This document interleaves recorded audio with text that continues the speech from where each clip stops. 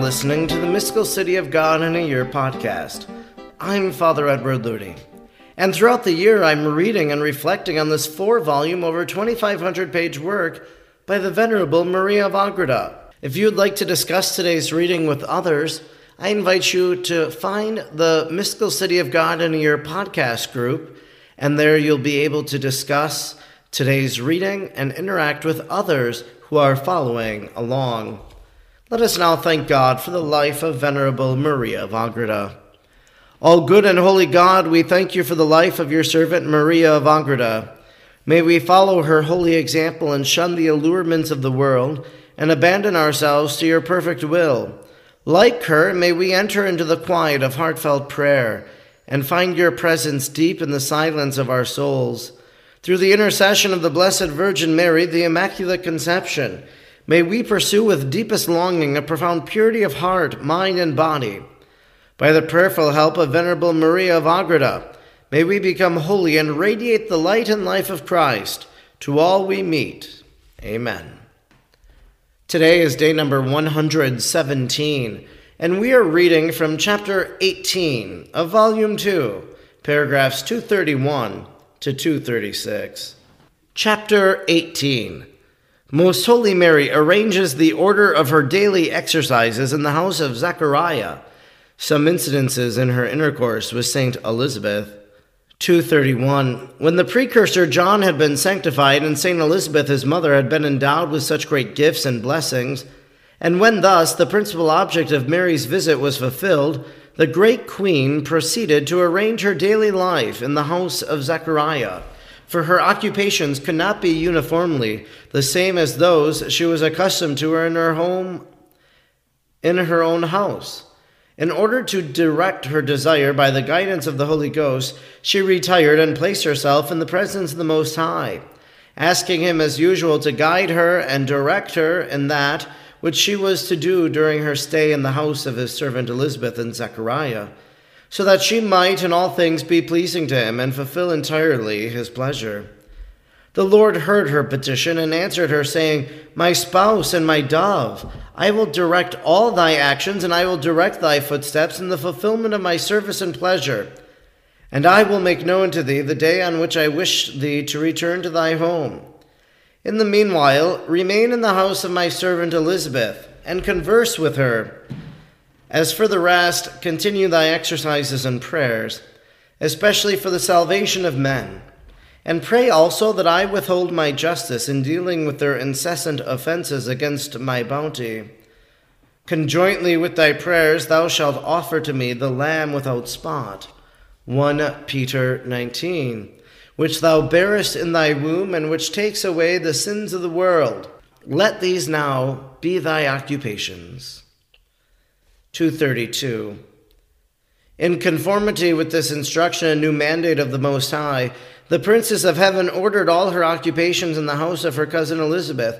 She rose up at midnight in accordance with her former custom, spending the hours in the continued contemplation of the divine mysteries, and giving to waking and sleeping the time, which most perfectly and exactly agreed with the natural state and conditions of her body. In labor and repose, she continued to receive new favors, illuminations, exaltation, and caresses of the Lord. During these 3 months, she had many visions of the divinity, mostly abstractive in kind. More frequent still were the visions of the most holy humanity of the Word and its hypostatic union, for her virginal womb in which she bore him served her as her continual altar and sanctuary. She beheld the daily growth of that sacred body.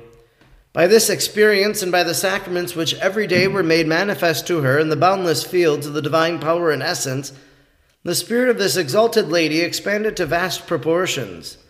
Many times would she have been consumed and have died by the violence of her affections, if she had not been strengthened by the power of the Lord to these occupations, which were concealed from all. She added those which the service and consolation of her cousin Elizabeth demanded, although she did not apply one moment more to them than charity required. These fulfilled, she turned immediately to her solitude and recollection, where she could pour out the more freely her spirit before the Lord. 233. Not less solicitous was she to occupy herself interiorly, while she was engaged for many hours in manual occupations. And in all this, the precursor was so fortunate that the great queen with her own hands sewed and prepared the swaddling clothes and coverlets in which he was to be wrapped and reared. For his mother Elizabeth, in her maternal solicitude and attention, had secured for St. John this good fortune, humbly asking this favor of the heavenly Queen. Mary, with incredible love and subjection, complied with her request in order to exercise herself in obedience to her cousin, whom she wished to serve as the lowest handmaid. For in humility and obedience, Most Holy Mary always surpassed all men. Although St. Elizabeth sought to anticipate her in much that belonged to her service, yet in her rare prudence and wisdom, Mary knew how to forestall her cousin, always gaining the triumph of humility. 234. In this regard, a great and sweet competition arose between the two cousins, which was very pleasing to the Most High and wonderful in the sight of the angels. For St. Elizabeth was very solicitous and attentive in serving Our Lady and Great Queen, and in commanding also the same service to be rendered her by all the inmates of the house. But she was the teacher of virtues. Most Holy Mary, being still more attentive and eager to serve, met and diverted the anxieties of her cousin, saying, "My dear cousin, I find my consolation in being commended and in obeying during all my life. It is not good that thy love should deprive me of the comfort I feel therein, since I am the younger one. It is proper that I serve not only thee as my mother, but all in thy house. Deal with me as with thy servant, as long as I am in thy company." Saint Elizabeth answered, "My beloved lady, it beseems much more that I obey thee, and that thou command and direct me in all things, and this I ask of thee with greater justice. For if thou, the mistress, wishest to exercise humility, I, on my part, owe worship and reverence to my God and Lord, whom thou bearest in thy virginal womb, and I know that the dignity is worthy of all honor and reverence." And the most prudent virgin rejoined, "My son and Lord did not choose me for his mother in order that I receive reverence as mistress, for his kingdom is not of this world. Nor did he come into it in order to be served, but to serve." Matthew 20:28. "And to suffer and to teach obedience and humility to mortals." Matthew 11:29. "Condemning fastidiousness and pride. Since, therefore, his majesty teaches me this, and the highest calls himself the ignominy of men," Psalm 21:22, "how can I, who am his slave and do not merit the company of creatures, consent that thou serve me, who art formed according to his image and likeness?" Genesis 1:27. 235. Saint Elizabeth still insisted and said, "My mistress and protectress, this is true for those who do not know the sacrament which is enclosed in thee. But I, who have, without merit, been informed by the Lord, will be very blamable in his eyes, if I do not give him in thee the veneration which is due to him as God, and to thee as his mother. For it is just that I serve both as a slave serves his master." To this the Most Holy Mary answered, "My dear sister, this reverence which thou owest and desirest to give is due to the Lord, whom I bear with my womb. For he is the true and highest good and our Redeemer. But as far as I am concerned, who am a mere creature and among creatures, only a poor worm, look upon me as I am in myself, although thou shouldst adore the Creator, who chose my poor self as his dwelling. By his divine enlightenment thou shalt give unto God what is due to him, and allow me to perform that which pertains to me, namely to serve and to be below all. This I ask of thee for the consolation in the name of the Lord, whom I bear within." 236. In such blessed and happy contentions, Most Holy Mary and her cousin Elizabeth passed some of their time. But the divine prudence of our Queen caused in her such an alertness and ingenuity in matters concerning humility and obedience that she never failed to find means and ways of obeying and of being commanded. However, during all the time in which she stayed with St. Elizabeth, all this was done in such a way that both, according to their condition, treated with the highest respect the sacrament of the King, which had been entrusted to their knowledge, and which was deposited in the Most Holy Mary.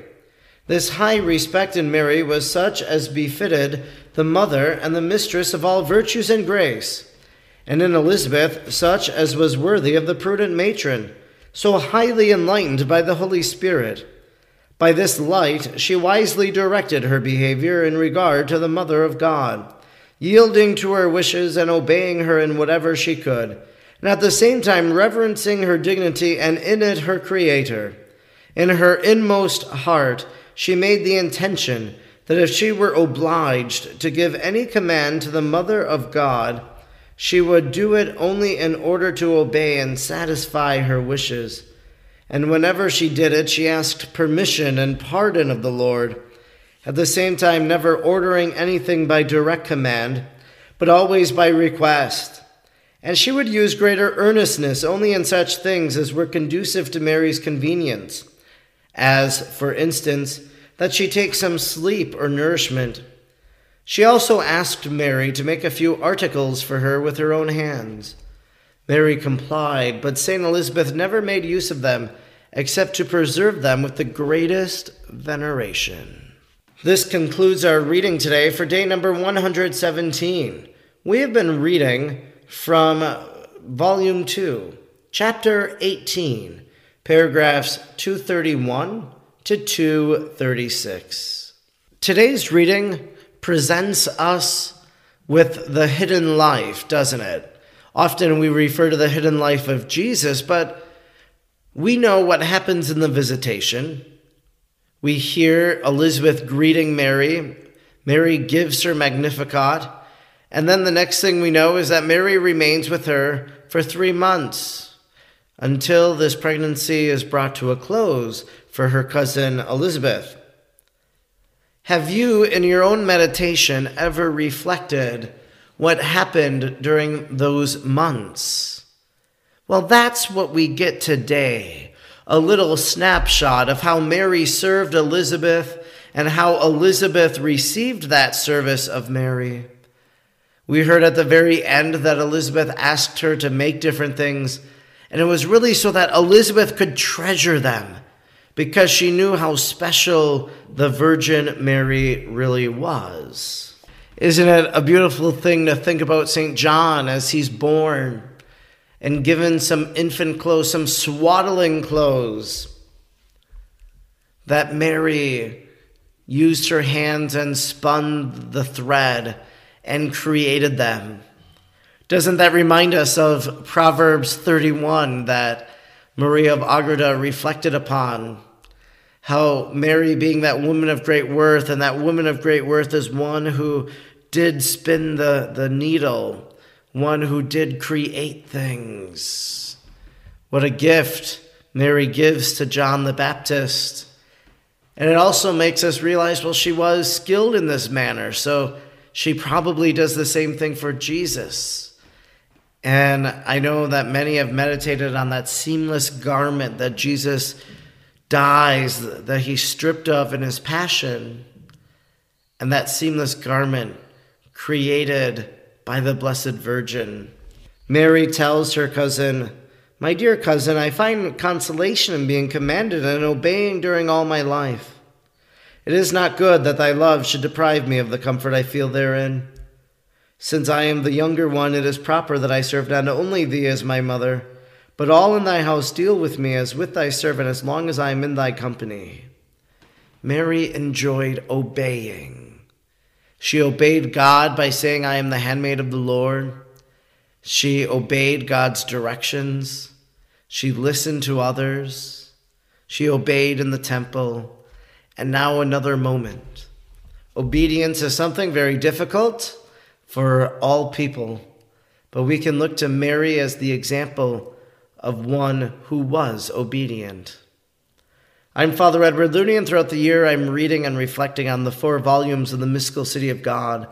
I'm grateful that you joined me today, and I hope you'll join me again tomorrow. Until then, may God bless you, and Mary pray for you.